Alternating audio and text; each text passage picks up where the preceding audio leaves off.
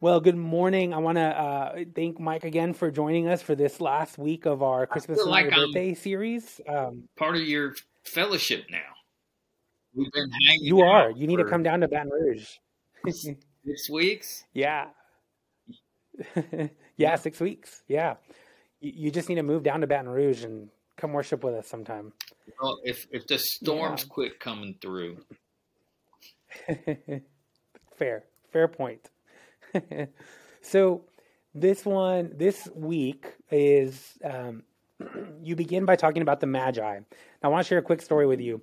So, my family's from Mexico, and I remember one year we went to Mexico to celebrate it with family, and we did not open gifts on December 25th.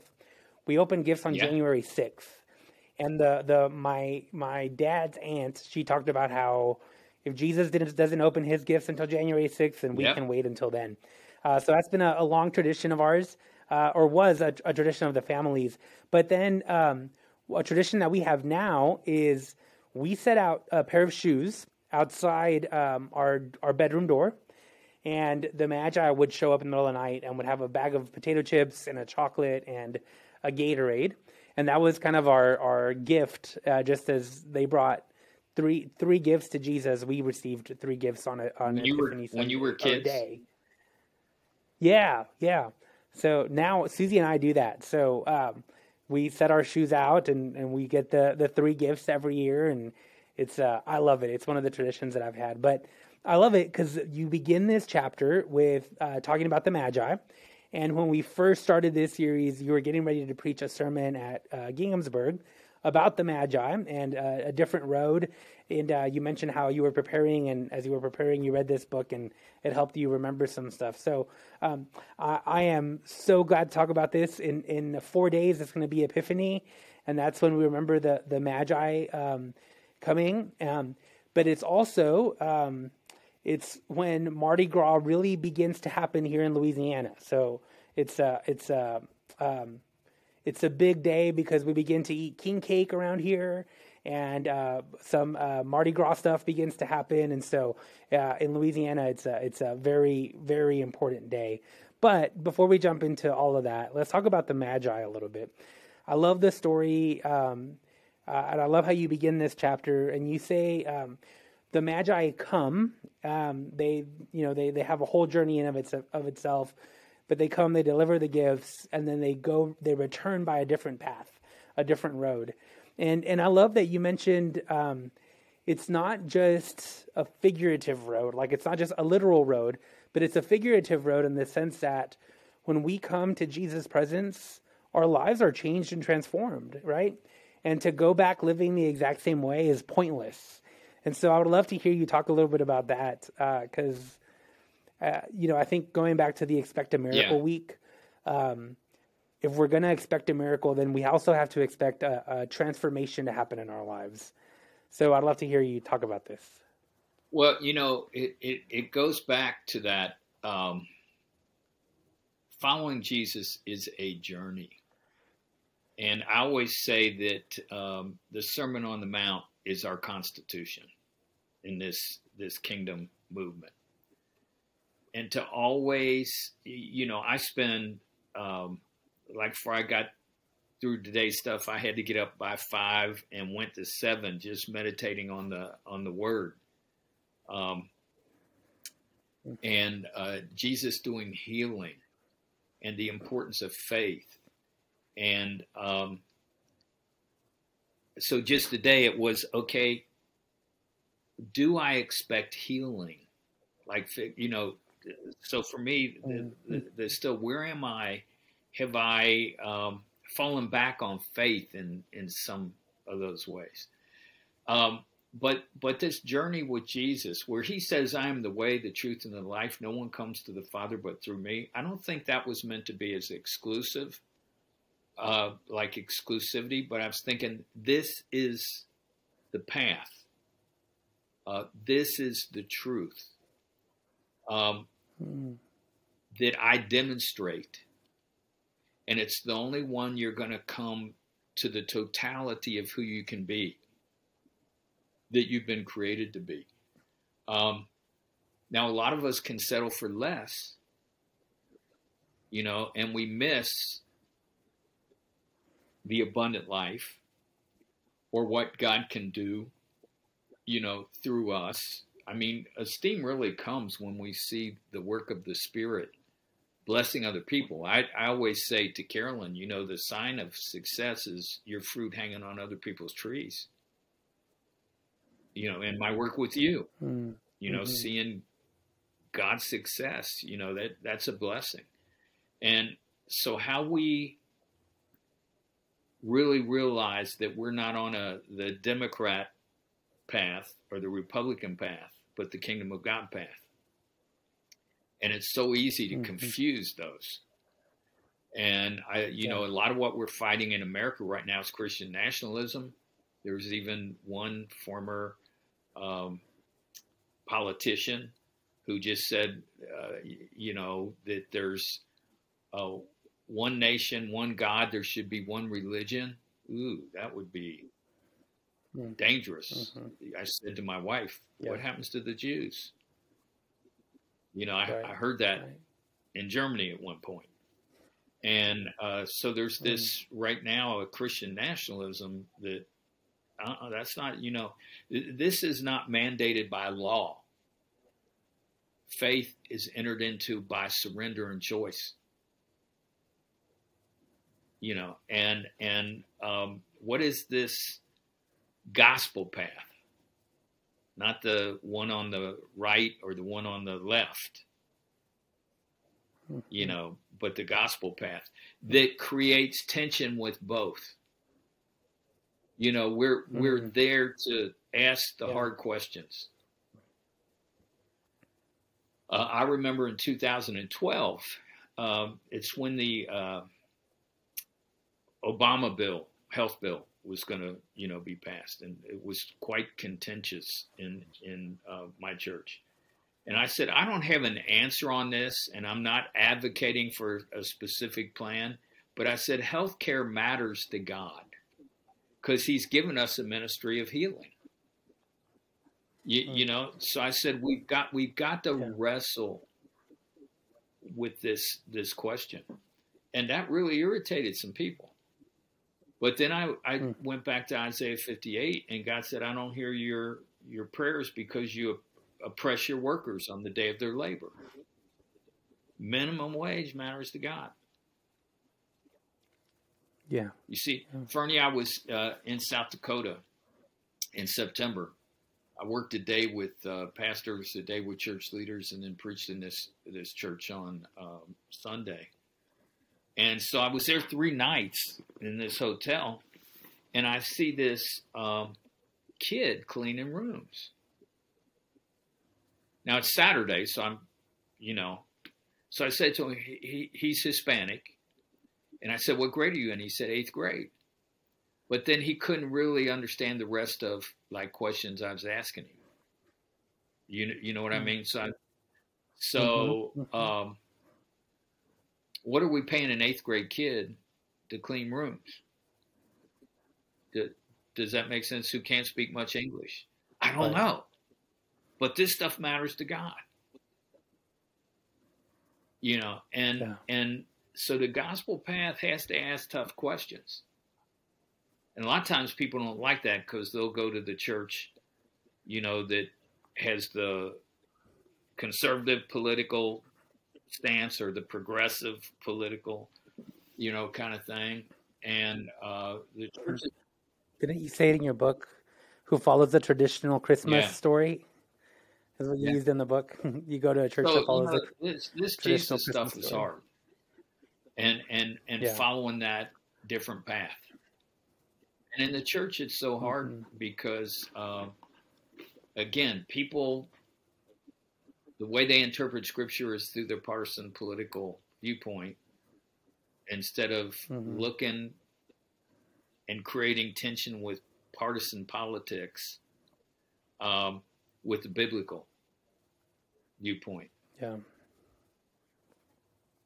Well, and it's the tension that the Magi live in, right? Because on one hand, they've been told by the political leader what to do, right? Go back and tell him about where and when and all that kind of stuff. Jesus was born.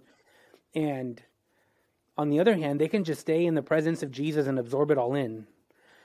But they go back through a different road and begin to pave a different way. I mean, I remember hearing one time in seminary that the Ethiopian eunuch was the first one to go beyond the bounds of Judaism. But I think the Magi were, who like they're not Jewish people, they're Gentiles. We talked about this earlier weeks, and like they go back to where they came from, and they begin to spread this good news about Jesus. And I think in many ways, we're called to live like the Magi. I mean, we hear the tension of the political world that's happening all around us, and we can listen to that, but we can also stay completely present in Jesus, right? So just go to church and read our Bibles all the time and fill ourselves with the presence of God.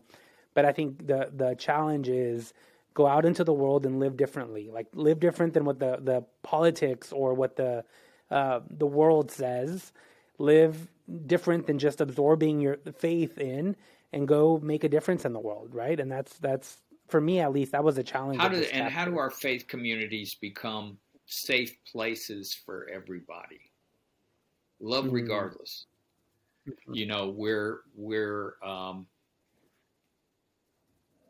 everyone can come and hear the gospel and feel safe. You know, I mean, this at Ginghamsburg, one time I just said, because I don't talk about specific sin. I talk about sin being out.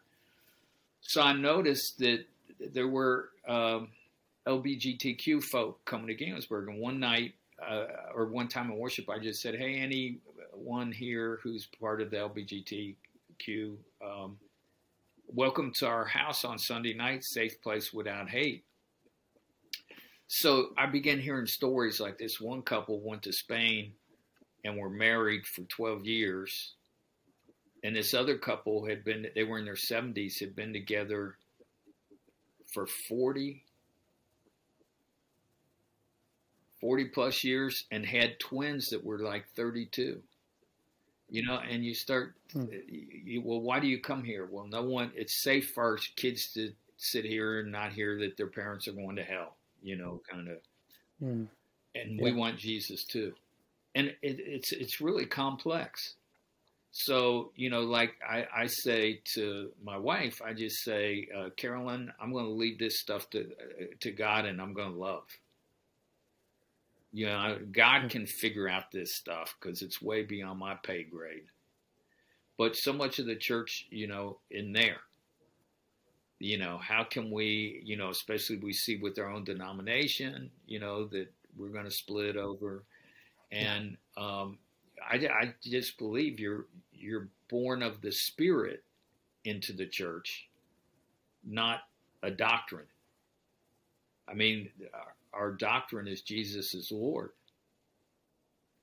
Right. You know, now we're going to disagree on different things, but if we're united by the Spirit organically and not by our doctrinal stance, I'm not saying that doctrine's not important. I'm just saying, what does it mean to be one in Christ? Yeah. Yeah. One of the things you mentioned in the book, I'm gonna quote it. There's two things. You say the change we experience after encountering Jesus requires us, and this is what you said, to right size our life for mission. What does that mean? You know, so that we're able to go wherever God calls us. I think to not be burdened by debt. So when God called me, you know, I'd still be at Ginghamsburg Church, probably. Even in our Methodist system, I could be full-time for 2 more years now. But God told me to empower next generation pastors. And, you know, I was traveling so much during the week and coming back and preaching all weekend. It wasn't fair to Ginghamsburg Church. It wasn't fair to my family. So, you know, I was right-sized enough that financially I could do that, Does that make sense? Because I think Yeah. a lot of people hang on in a mega church. That was a good salary, you know. So, but I was right sized to live on a lot less. Does that make sense? Or I would come to Mm-hmm. Louisiana if God called me now. Does that make sense? That's what I say to Carol every time Yeah. when those storms come. I said, Carolyn, that's not where I would have a vacation home.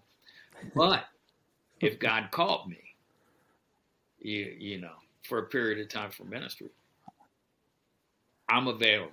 Is what I'm saying. Even now, I say that to God every day. Mm. I'm your servant. Mm.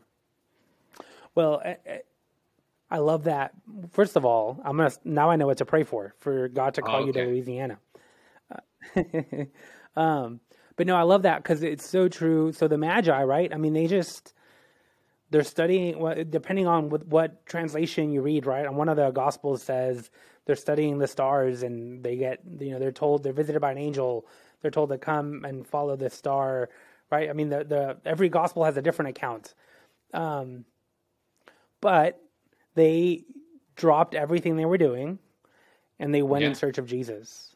And it's not just them, right? I mean, the disciples, right, that Jesus called, they dropped everything they were doing and they followed Jesus. And in many ways, this is the lifestyle God calls us to live, of this willingness to put ourselves in a place where we're not only willing but also able to just say, okay, Well, and Fernie, a you great want, example of that is, in the fall, my bishop asked me if I would come back in to take a church. mm, And I said, yeah, I make myself available to God. But the problem was it was too close to Gainesburg.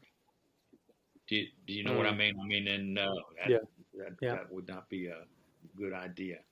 But they came to me probably 5 years ago, 4 years ago, and asked if I would take the presidency of United Seminary. And I said, I'm on the board there. I said, no, because I'm not a great institutional developer. Money. I'm great mm-hmm, for mission development, but I can't get around, you know. But the best guy I know, who's 10 years older than me. So if this was 5 years ago, I was 65, he was 75. Best I know, and he's retired from local church. He had a mega church in Indianapolis, Kent Millard. He's come in, man. He's got United out of debt, all this. Now he's 80, mm, but he's the full-time dude because that's what God called him to do. mm, So he lives 3 nights a week in Dayton at a convent with nuns, and then at his home with his wife 4 nights a week. So wow. we've got to always be available to what God calls us, no matter what the age, until we Mm-hmm. until we I go love home. that. Yeah.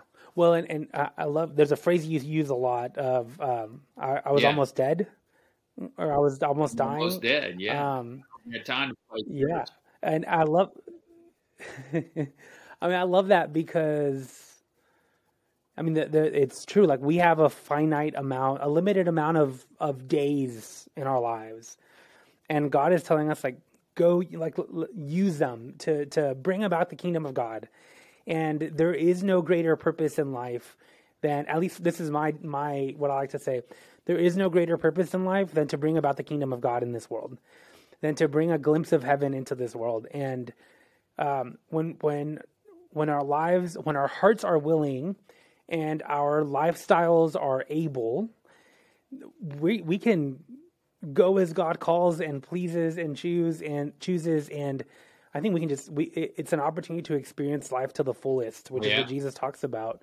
And I just think it's such a beautiful invitation to say, as we're getting ready to celebrate Epiphany, what better way to do so than to put ourselves in a position to say yes to God when God So if I calls. put my shoe out in front of my door, will you put some stuff in it? Yes,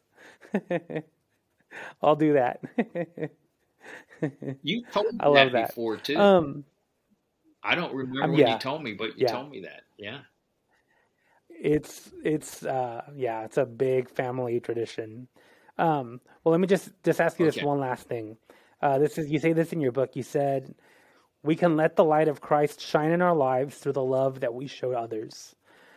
And I'm wondering if you can just expand on that a little bit, because I think my big takeaway that I want people to take is Christmas is not our birthday, and we're past Christmas now. Well, we're in the middle of the Christmas season, but we're past Christmas Day. But you mentioned about this isn't something we do on December 24th or December 25th, but this is a lifestyle. This is something that we can give Jesus a gift. We can expect a miracle.